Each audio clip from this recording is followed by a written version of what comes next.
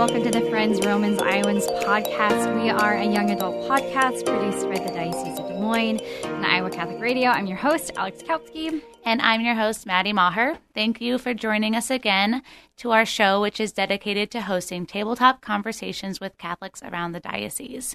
Today, we would like to welcome Father Kyle Digmann to our show. Father Kyle is the pastor of St. Thomas Aquinas in Ames, Iowa, which is where Iowa State University is. Father Kyle, thank you for making the drive down to Des Moines to join us. Thank you, Maddie. It's good to be here. Yeah, it's good to have you. Come into the big city today, huh? That's right. When I'm from Montana and when I moved here, I couldn't believe that Ames wasn't in the diocese. Yeah. I visited. I've been there once, and I'm obsessed with Ames. It's a great place to be. So thanks for coming down. It's right on the corner of the Archdiocese of Dubuque, so it's barely like 2 miles west of my house is the Diocese of Sioux City, and then Ankeny, Elkport, a few places like that are like right in the Des Moines Diocese. So anyway. No, it's really interesting. So we, I in the directorate at Catholic Youth Camp. Yep. And it's like there's a wall around the diocese. All the kids in the diocese know about CYC. And then we went to Ames last year and they're like, we've never heard of it. I'm like, you're literally 20 miles away. So we're happy to have you here and have you in the diocese. And we got a lot to chat about. Mm-hmm. So, Father, the people listening cannot see you, but you're a young priest. Right. When were you ordained? I was ordained in 2014, so a little over 6 years ago, just barely. Awesome. And would you mind sharing with us a little bit about what brought you into the priesthood?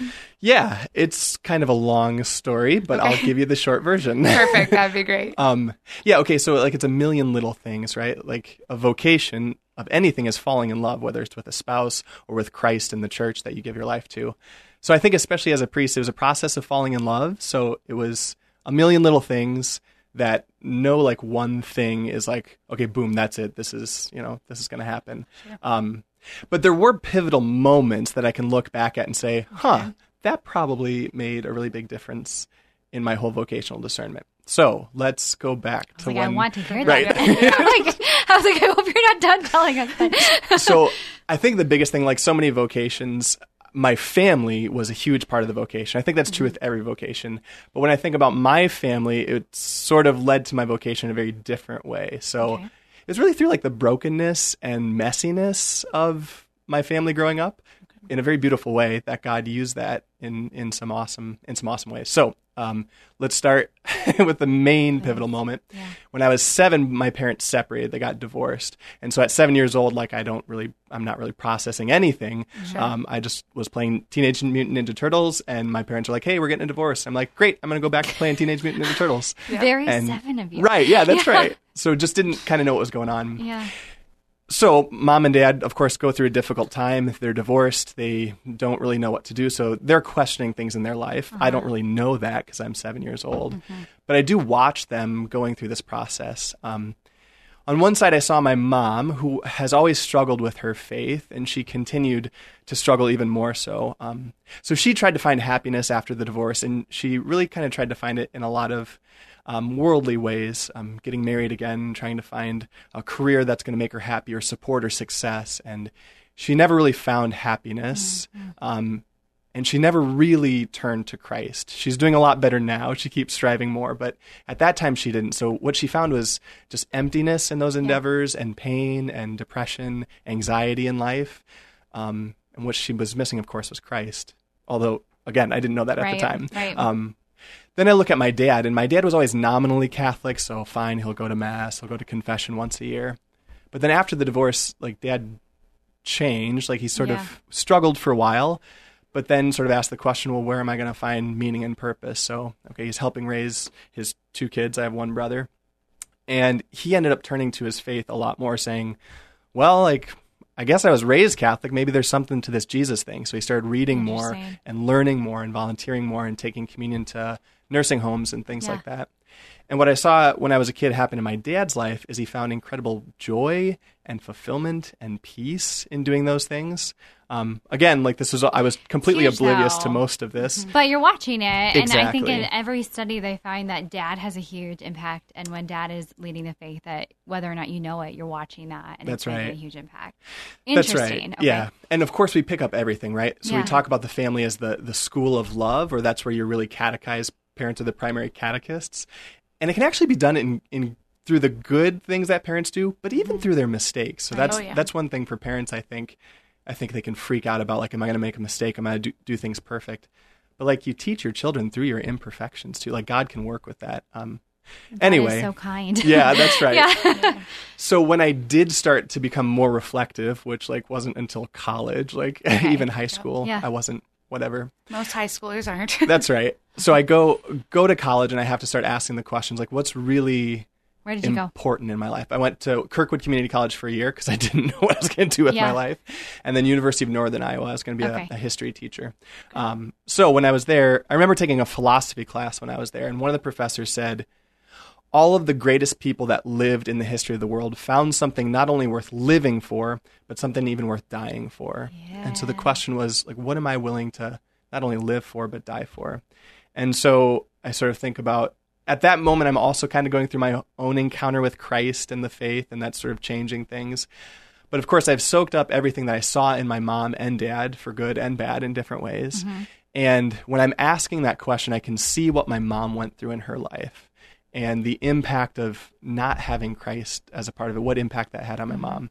Then I could see my dad and the impact that Christ had on his life and how important that was, bringing peace and joy. So the answer to the question of what's worth dying for is, if I can help people avoid going through the pain my mom went through by helping them encounter Christ, and if I can help people have what my dad had, the contentment, the peace, the joy, that's worth giving every day of my life. If I can just help people encounter Christ, that's worth everything. That's phenomenal. I think so much of in the ministry that I do, and this is why I think your story is so interesting and so applicable too, is that I think so much young people today think that we want to share the faith with them because we have these really important rules and we're really stuffy and like we want them to be like as smart as we are. But in reality, it's like, do you want to be happy? Right. Like, let me show you the way to be happy. Right. And it sounds like your dad was like really happy and you examined that. Yeah, it was hard not to. I mean, again, I wasn't really reflecting on it at a younger age, but you just soak all of that stuff up. So, I mean, it was just a huge part. Wow. The irony of the whole thing is I actually think my mom will be a saint sooner than my dad is because my mom never gave up. I mean, she's struggled with a number of things in her life, whether it's the difficulties or sort of going down interesting paths or depression and anxiety, but she's never given up. And that perseverance, like everything clicked for my dad. Like he found joy in serving the church and finding his relationship with Christ. He's actually a religious brother now, which is an interesting sort of thing. But everything clicked and seemed to fit into place for him. Whereas with my mom, it didn't. So, okay, great, Dad. Like, I'm glad things worked out for you. You know, go be Jesus, whatever.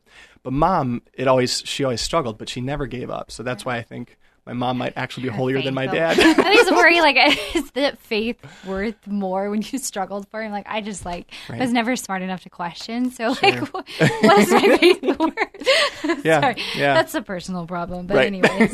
Okay, that's a great story. I appreciate you sharing it. No problem. Yeah, thank you so much. Okay, so you are coming on today to talk to us about the National Day of Fasting, which is today. Yes. Yeah, I think in the context of this podcast, we're filming this today. Or we're recording this today, but it won't come out on the actual day of fasting. Yeah. So can you explain a little bit about that, why you guys are doing that? Yeah, good question. So any good priest just steals his material, mostly from Jesus, but sometimes from other good priests. And then second to that is Father Ricardo. That's right, exactly. So there was actually a student that told me about. She loves to listen to Father John Ricardo's podcasts, and she had said, "Hey, Father John is doing a day of fasting and prayer for our country in the midst of pandemic and division and suffering." And so she said, "Can we do this too?" And I'm like, "Sure, as long as you let me, if you help me produce it and advertise for it, that would be awesome." Mm-hmm. So Father John Ricardo has kind of called a lot of different parishes and said, "Hey, if anybody else wants to participate in this countrywide, let's do this." So the idea is So I don't know if you've noticed, but like in our country these days, it's pretty rough. Like, yeah. we're all suffering. Not good Things out are there. a little hard right now. That's right. So it's understandable during a time of pandemic, during difficult situations, that we would struggle. But we're not doing a great job of struggling together. We're sort of getting divided on different issues or frustrated with each other, whatever the cases might be. And so Father John Riccardo is kind of calling people together to say, hey, let's fast together. Let's struggle together. Let's pray together. Because we're all on the same page. Like, we know the effect this is having on people. Like, it's sort of tearing communities apart. There's increased rates of depression and anxiety, as well as substance abuse, suicidal thoughts, things like that. And so he says, we don't have to struggle alone. Like, we are the body of Christ. We can struggle together in unity. So let's just pray for each other. Let's struggle together. So yeah, I mean, going through a pandemic is not easy. So that's one thing to kind of pray for and fast for, especially those people who are suffering, especially from fears and anxieties, to fast for them, for those who are contemplating suicide because of isolation and they're struggling through that. Not to mention, of course, we've seen the effects of racism and then the division that can cause on a number of different ways. So to call for greater unity is huge. And we're getting close to an election, which always brings great division among people. So Father John Riccardo kind of stole the idea from Abraham Lincoln, who I guess back before the Civil War called for the entire country, the United States, to do a day of prayer and fasting for unity and healing in the country, which I think is amazing. Can we bring Abraham Lincoln back and make him president again? Yeah, call for unity and healing through fasting. Can you imagine? Yeah, I know cloning's immoral, but just for a little bit, just to get us through. Yeah, it's been a long year. So you must be doing something correct as a pastor if one of your students is coming and asking to fast more. That's not really something that a college student usually has right on their mind. Is kind of weird. Yeah. But I would say college students are probably more open to it than most of the rest of Catholics. It seems like there's a zeal and there's a passion there. Like, they want to be serious about their faith. So, I think this student, she's in love with the church and she sees what's going on. And, how do you do something passionately? Well, you fast or something extreme. So what is it about fasting that brings about a greater good? You can't just I'm not going to eat and then all of a sudden something good is going to happen. That's not really how it works. I feel like this is something that's very Catholic, and that if you're not Catholic, that's a really strange thing to comprehend. When you tell someone that, they think automatically you're on a diet, and they're like, you need to eat. And you're like, no, it's not a physical thing. Well, it is a physical thing, but it's more of a spiritual thing. Then you just get weird looks and they think you're crazy. That's a really good point, because I think fasting can be misunderstood or misused a lot of times. So one of it is, this happens Lent all the time. Oh, thank goodness Lent's coming because I really need to lose some weight. Yeah. The whole point of fasting is to be selfless, not selfish, in vain. To gain from your... Exactly. One of the other things, the ways it can be misused is I think we think, okay, we can fast for something and it's sort of some sort of magic, right? I'll fast for this 24-hour period, or I'll fast for this week, or I'll fast for whatever. And then God will make happen what I want to happen. I've given you this. I've suffered so much. Exactly. The Lord will see that, right. and He'll give me what I want. That's right. And so we kind of treat God as if He's a genie. Here's my fasting, God. Now you grant me my wish. And that's actually a Catholic problem too, right? Novenas as well, things like that. We can kind of mistreat them. Of course, what fasting is called to do is it's called to transform our hearts, and it can transform our hearts if we do it correctly. So there's a lot of different things that happen. Okay. St. Thomas Aquinas talks about the importance of fasting in a couple different ways. One way is it helps to strengthen our will. So whenever we're trying to do something, it takes an act of the will, and quite frankly, our wills are pretty weak sometimes. Right. So to strengthen our will is an important thing. In this case, I think about in a pandemic time, everybody needs to be sacrificing for others, for the common good. We just have to start sacrificing my own wants, my own desires, because there's a greater good out there than just what I want. And I think fasting is a good practice to say, if I can give this up for a day, then I can give up my own wants. I think there's something really else. Practical and psychological about that too. If I can say no right here, what am I going to be able to say yes to? Even if it's just food for one day or something like that. I just think it's an interesting psychological thing that fasting helps us do so many other things better. That's right. Go on. Yeah, it's a bit of training in that way. And we need that, because I think in the modern day especially, we've kind of gotten weak when it comes to sort of an act of the will or just being able to be disciplined. I was talking to a friend the other day, and I said, she was talking about, I need to reward myself. Right. Because she's trying to do some diet, and she's like, I just have like rewards when I get to. Sure. And I said, I can't do that because I'll go for a little bit, and I'll be like, well, I did it well enough, so I can just reward myself now. Like, I don't have the perseverance. Yep. It's like I really need to work on that self-discipline. Yeah. To actually get it to the reward. We love to make excuses for ourselves, it's like, well, I really tried my hardest, so yes, I can reward myself by going shopping because I tried really hard. That's right. Yeah. One of the other elements that I think is powerful for fasting is a sense of solidarity with those who are suffering. Mm-hmm. So for the most part, a lot of us aren't, everybody's struggling with the pandemic, but some are suffering more than others, whether it's those who have contracted the virus, those who are really struggling, those who have lost a loved one, those struggling with depression and anxiety.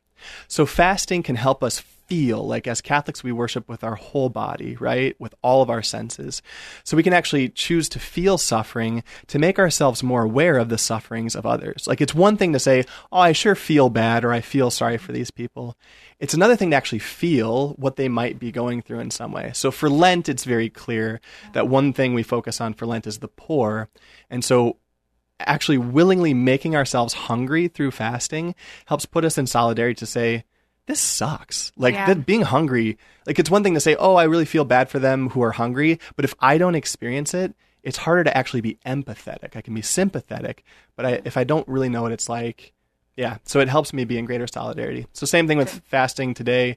When hunger comes up in my stomach, I think to myself, okay, this is sort of suffering, but there's a lot more that are suffering even more with difficulties or their own temptations to one thing or another. And I love the idea that also it calls to mind that you're not just a soul, you're a body too, and just that feeling of hunger. And I'm going to turn you into a culture critic for a second, because I've been really intrigued by the global pandemic and our response to it as humans. Because one of the things that I initially thought when things started getting really scary back in March, I thought, well, this is going to really unite us. We haven't had anything. We as a generation have not had to face anything like this. And so this is going to be really, really unifying. And I thought, I'm terrified, but that's bring that on. But I think with the social justice issues that have come up and with the effects of racism, that what started out unifying became a source of tension that just made us angrier. And so what have you seen specifically? You're on a college campus. How have you seen your students responding to this? How do you think that a day of fasting is going to be able to help with that? Good question. I was also very hopeful at the beginning of the pandemic that this could really be something that helps us grow, forces us to sacrifice for the common good. This is challenging, but especially we as Christians, we are at our best when things are bad. That's when we really shine, to sacrifice, to do what's tough.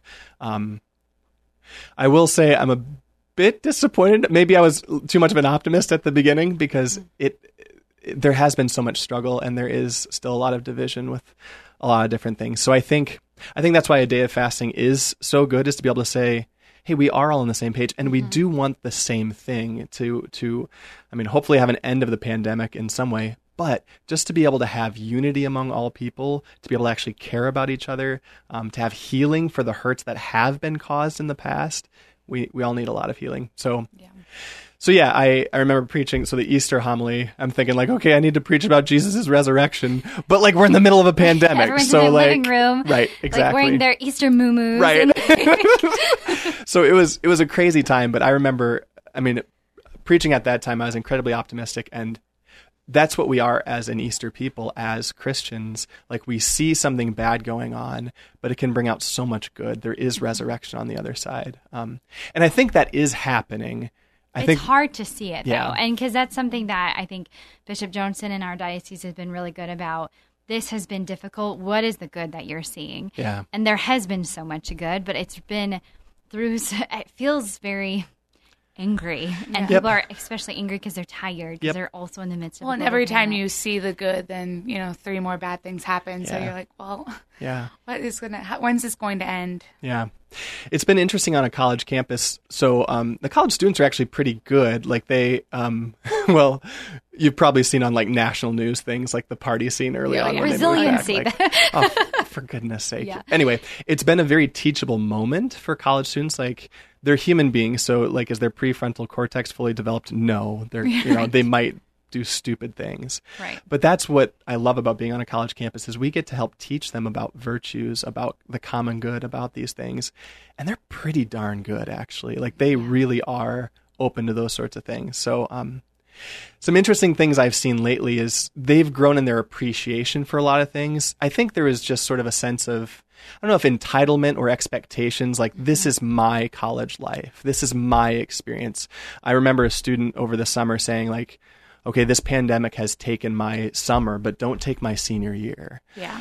But she had to sort of reflect on the fact that like, what is this whole thing about? Is college just about me having fun, or is there something greater here? So we had a fun conversation about like, this could be one of the greatest years of your life. Like this could turn you into the mother and wife and woman that God's calling you to be, which is way better than whatever party scene or whatever you had planned for your senior year. That is it could be way better than such that. a hard thing to grasp in college. And I would say it's hard for me to grasp that now, but there is such a, like, this idea of time is running out and I need to turn it into what I want it to be. Right. And I don't even know how you go about that from Yep. I was thinking about how we would have responded. We went to the same college together, Alex and I did. And I was like, how would we respond if this had happened while we were there? And I was like, we would probably go insane. Yeah. Like, we would not have handled it well. And I look at my little sister and my brother who are at the same college now. I'm like, they're doing a much better job. Like they are much more controlled than I would have been at that time. Yeah. So we had a conversation with Adam's story a week ago, and whenever these drop, I have no idea if that'll have been shared by now or not, but we had this conversation about call to greatness. And I work with college kids all the time, but I have found, and I'm wondering if you see this in your ministry, that there's something about the college student that is coming into their own, that is trying to figure out what they want for their future, that really is able to grasp that call to greatness. I want to do something great that I, as an adult in my day-to-day work, all those things struggle doing. But I'm wondering if you're seeing that in response to what's going on in the culture right now, if they are responding in a positive way. And I think you maybe said that they were, but are you seeing that to a greater extent? Yeah, I think it's magnified that. I think before the pandemic, I think that was one of the greatest aspects of college campus ministry in general is they're coming from their family situation and they're coming into college and they have freedom for the first time, like actual freedom for the first time. And they sort of are critical because, well, they're at that age. And they're good at being critical of like just the old grind and the stereotypical, like we always do things this way, or just getting sort of caught in a rut or becoming complacent. They're kind of critical, whether it's of their parents or society or whatever it is. And they have such a desire not to get caught into the same old, or complacency or mediocrity. Like they don't want to do that. They have a desire for greatness. That's what they're striving for. The difficulty is, how do they define greatness, or what is greatness? And of course, in college, there's a number of different things that look attractive that seem like, well, this is something that would be great to do. Anyway, that's a whole different story. So I think they've always had that, but I think this pandemic has kind of purified it a little bit. I was just talking to a student the other day, and all the bars are closed down in Ames, which is kind of wild and crazy. It makes it a very different place. But one of the college students, she said it's freeing for her because previously she always felt pressure to go out. Everyone else is doing it. Interesting. I want to do this too. I have a fear of missing out on what somebody else might be doing. And she's like, this is so good because I don't have to give in to that pressure anymore. I can kind of be myself. And there's a window into college. Like it's been a while Learn since new ways how to have fun than just go out on Welch Avenue. Yeah, and that's right. Go to all the bars. That's right. So yeah, I think it's kind of purifying and intensifying people's understanding of why am I in college? Because it's stripped away a lot of those things that might have been there before. And they have to really ask the question, okay, what is my life all about now, since it's not about these things? Yeah. Yeah. My husband and I were talking about being a freshman and having a mask on and how you wouldn't recognize anyone that you met before, and just the different dynamic that has to be on campus right now.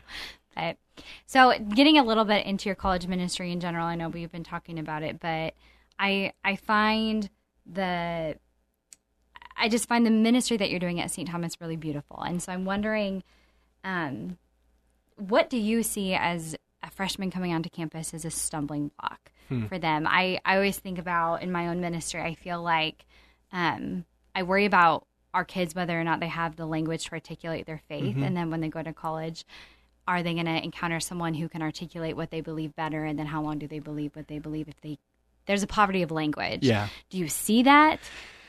Yes.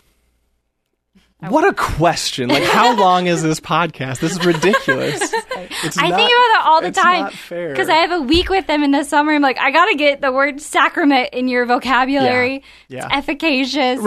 Brings about what it signifies. So it's interesting to think about campus ministry. The question of stumbling block is a really good question. So I'll tell you one fear I go through every single fall as students are coming in. So freshmen are coming in, right? Mm-hmm. So there's, X amount of Catholics that are going to be on campus, and they're going from home and they're here. So like we have like that first week or two to make contact with them, to let them know where we are, to invite them to Mass, to get them to come to our new student retreat, and to plug them in. If we don't do that in 2 weeks, their laziness will kick in. They'll get involved in some other group. They'll find other friends which aren't good for them. They're going to go party on campus town. And if that happens, they're going to be lost forever, and their souls are going to be damned for all eternity, and it's all my fault because I didn't get to them. You were convincing enough in those 2 weeks, so that's stressful. So it's like, we have 2 weeks to do this. Yeah. And of course it's a lie, right? Yeah. It's a complete and total lie. So stumbling blocks that are there, I think laziness actually is one of the stumbling blocks, is that you go into college and like you'll sort of do whatever's easiest or whatever's free or whatever. And so we kind of try to tap into that. But it's really hard to encourage them to really be passionate about something when they don't know kind of where they're at yet. It's overwhelming. There's so many different voices out there and they don't know which ones to listen to. So the tendency is just to be like, whoa, hold on. One thing I think about is let's use their laziness to our advantage. Like, let's get them signed up for stuff before they get here, so that like the lazy thing would be to not sign up. Exactly. Yeah. So like if they're already there, then it's like, well, I guess I'll do it anyway because I'm signed up for it. Anyway. No, I appreciate that. Yeah. I think one thing I could see you struggling with is everyone's coming in at a different level. Yeah. So you really have to learn how much kids know and what you have to do. Yeah. For example, I thought I was at the same level as some of my high school friends until we went to college, and then I realized, we're at very different levels of our understanding of our Catholic faith. Because I went to visit a friend at her school, and it was a Thursday, and she said, do you want to go to church? And I was like, yeah, I'd love to go to church. And she goes, Thursday night church is great because if you can't make it on Sunday, you can just go on Thursday. And I was like, okay. Yeah, cool. Let's talk about that for a second, And so you kind of, as a priest, you have to realize, like, all these people are coming in with a very different understanding of what Catholicism is. That's right. And you have to adapt very quickly. Most definitely. And I think, they might come in with different ideas just based on different situations. But I think, they're still being formed. They just don't know yet. Like since they're in a family, they kind of do what their parents sort of tell them to do or guide them to do. And whether they're rebelling against that or not, it's still more or less their parents' choice. And now they have the freedom to make their own choice, which is kind of a wild thing. One thing I love about all the Catholic college students, any college students, they're all extremely authentic, and they're all very hungry for greatness, for meaning, for purpose, for fulfillment. And they're all looking for it in different areas. Right. And so that's one thing in campus ministry that's pretty great, is we can show them what your heart really longs for. As St. Augustine says, our hearts are restless until they rest in you. But in college, of course, you're trying out every single thing that looks attractive to try to fill your heart. And in the midst of it, you find emptiness, you find pain, you find whatever, until you find Christ, and then your heart finds rest. So it's a challenge to sort of, but I appreciate their authenticity. Everyone's open to hearing, everyone's kind of open to what's going on. But the challenge is, in a lot of ways, having that language, like, what are they coming from? What are they seeking? Do they even know what they're seeking? Yeah. Like, sometimes I want to go out on campus and be like, hey, you're all suffering and you're all hungry. Like, Jesus is the answer to your problems. Follow me. Like, this is the problem. I think of even just like the overwhelming, like how overwhelming it has to be on campus. I remember I said I've been to Ames once, but I went to, it was like an outdoor concert experience. Sure. Yep. But I didn't know where I was going. And so I pulled up in front of a sorority house and I was like, they look like they're having a great time. And I almost walked in because I thought that's where the concert was. And then I thought, well, they were having such a great time. There's so many options. I can't even imagine getting someone to come to your event. And in when college, there's something everywhere. You're so hungry in college for for belonging, for friends, for like affirmation. That's the other, like as human beings, of course, we hunger for those things. You're willing to do anything if somebody affirms you, or if somebody's going to be your friend, or if you feel whatever. So there are a lot of different options out there where you can try to find things, some more fulfilling than others. So yeah. So do you think it is harder to convince someone to keep coming to Mass or to convince them to come to Mass for the first time as a college student?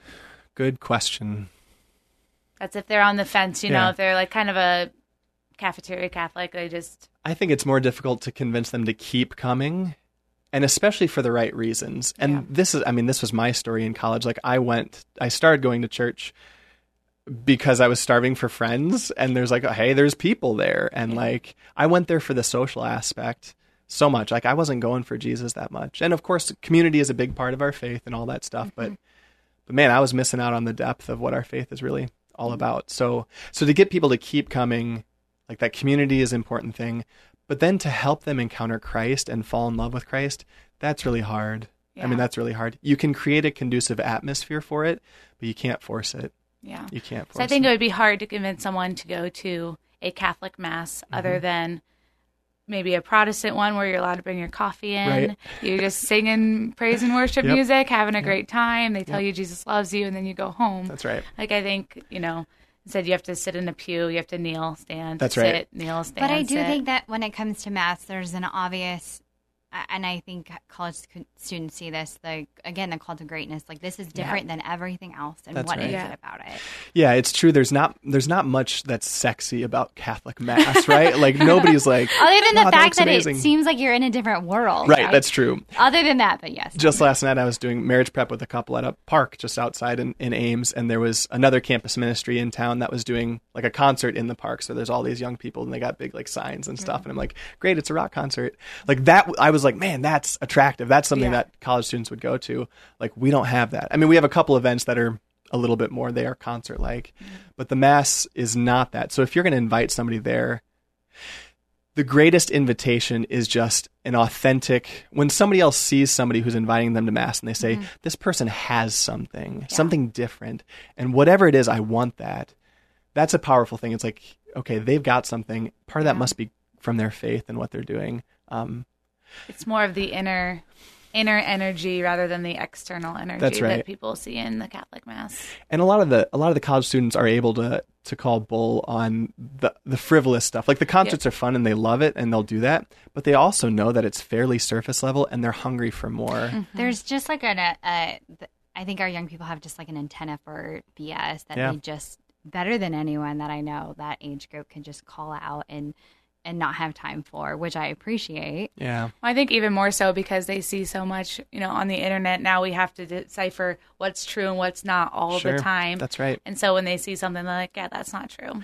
It's amazing how many converts we'll have, college students or those right after college, that will come and they want to be Catholic because they're hungry for more. And they've sort of seen, so we've got a guy right now, he's studying religious studies actually at Iowa State, which is unique. Awesome. But he comes from a few different backgrounds. But one of the things that drew him to the Catholic Church was the sacredness, the tradition, the sort of authority going back thousands of years. And first I was like, who are you? But he's like, nobody else has that. Like they have these other things. And there was a guy that joined the church about a year and a half ago or so, but he was heavily involved with one of the more charismatic, it's not really an evangelical church, but they do a lot of great exciting worship things. He was in leadership there for a long time.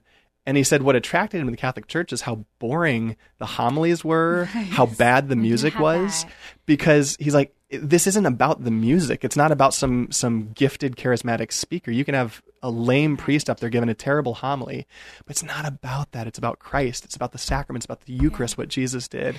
And this is why, so to shift here, I think there's something really interesting going on with young people in the church right now that I think in the last 10 years, we've seen a shift of looking at churches like the Lutheran Church of Hope and saying, like, what are they doing and what is something that we can replicate?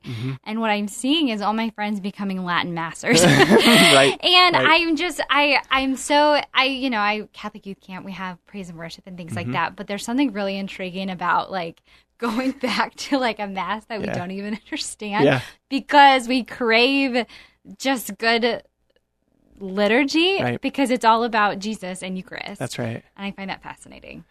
Yeah, it is pretty amazing to see. Well, okay, so it's very easy to be inauthentic, right? Like, okay, we want numbers like those other churches, so let's just replicate what they're doing.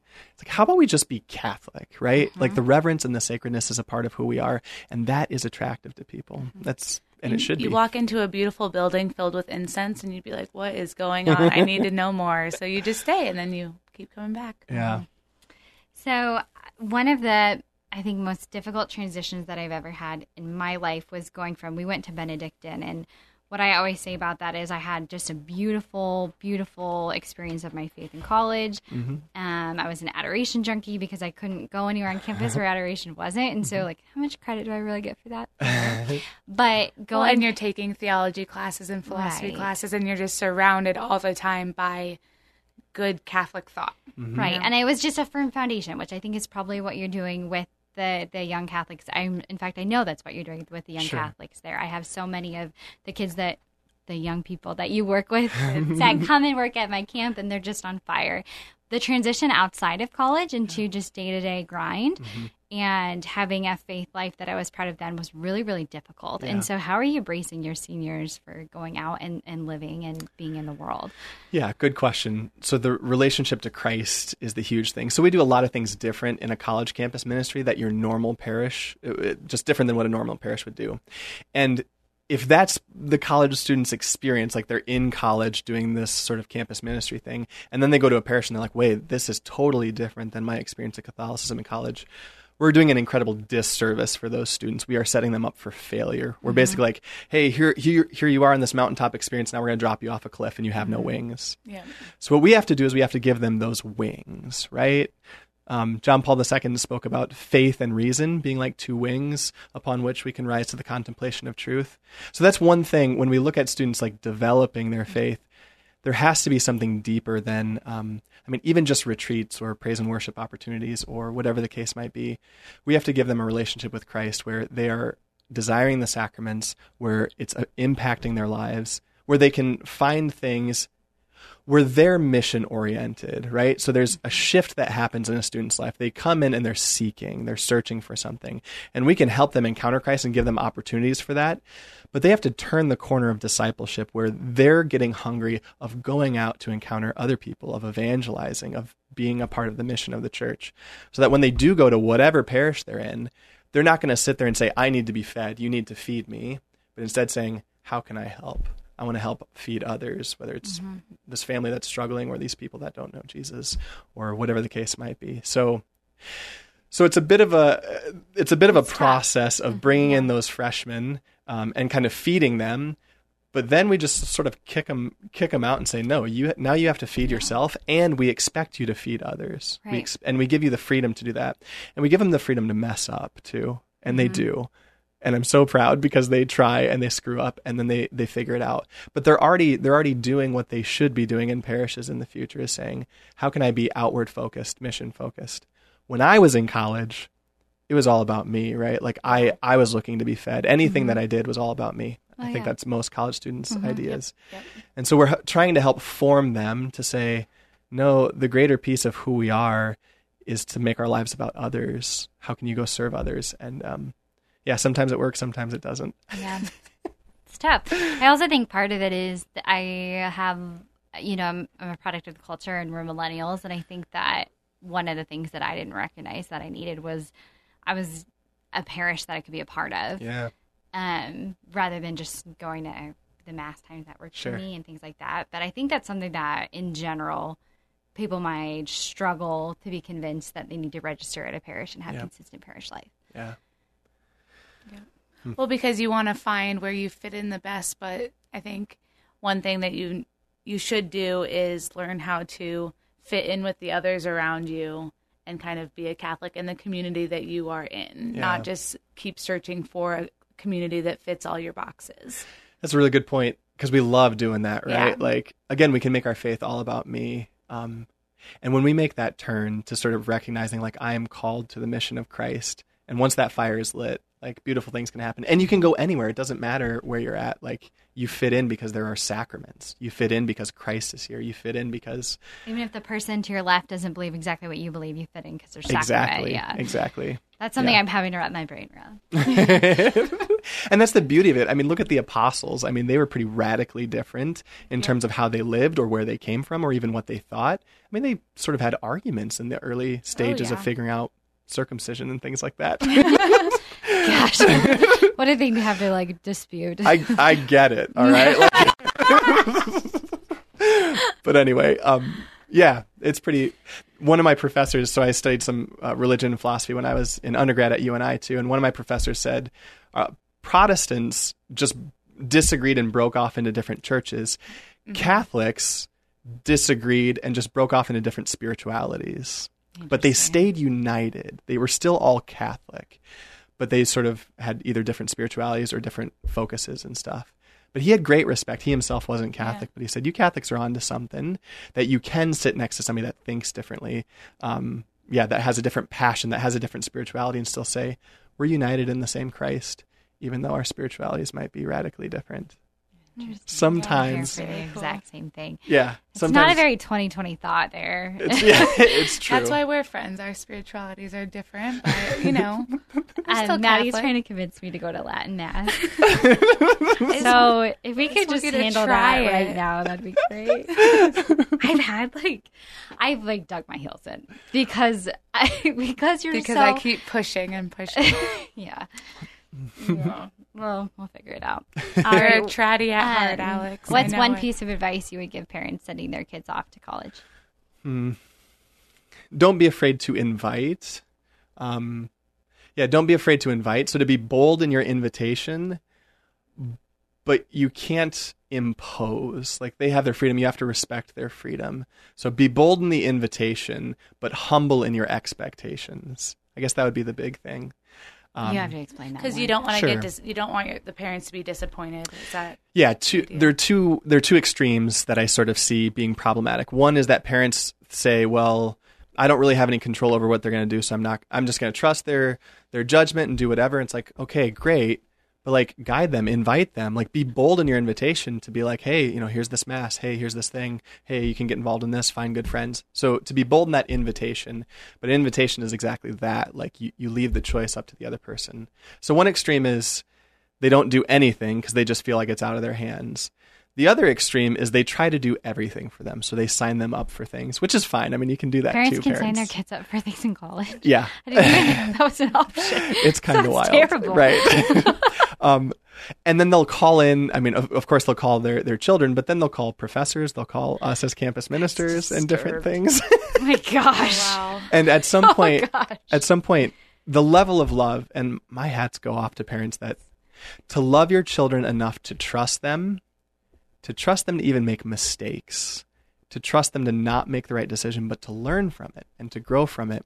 That's a level of love that is mysterious and beautiful and really divine, right? That's God gave us free will and trusts us. He knows he's making himself vulnerable because we can reject him, we can hurt him. So as parents, you can model the love of God, the Heavenly Father, by saying, I trust you enough, and I'm going to make myself vulnerable. You might make the wrong choice, but I'm going to trust you. I'm never going to stop loving you, and I'm going to trust you that even if you do make a mistake, you can learn from it. Okay, so two extremes. Okay. One is not making any invitation because you're just hopeless. You don't think you have any impact. The other is trying to structure everything. So in the middle there is being bold enough to invite and to guide, but humble enough and loving enough to allow them freedom to make the choices that they make. And boom. I think that's awesome. A perfect way to end this. Yeah. That's really beautiful. Father, thank you so much for coming on. Yeah. And I hope you have just a great year, even in all the craziness up at Iowa State, and get lots of converts and lots of people in your churches. It's been great so far. I was talking to our RCA coordinator, and she's overwhelmed. She's like, stop sending me people. She didn't really say that. Fantastic. Yeah, so it's pretty great. Seriously, thanks for the hard work you're doing over there. I really see through my job the fruits of what you're doing. I hire the people that you work with because they're on fire for their faith. So thank you. Yeah. The young people in our diocese are benefiting because of what you're doing. Yeah, thanks be to God. Yeah. Well, we would love to have you all join in our conversation on our podcast. If you have any topics you would like us to address, guests you would love to hear from, or general questions and ideas, please email friendsromansiowans@gmail.com. Also, if you could subscribe to our podcast on Spotify, Apple Podcasts, or Google Play and leave us a review, we would love to hear from you. Thanks, guys.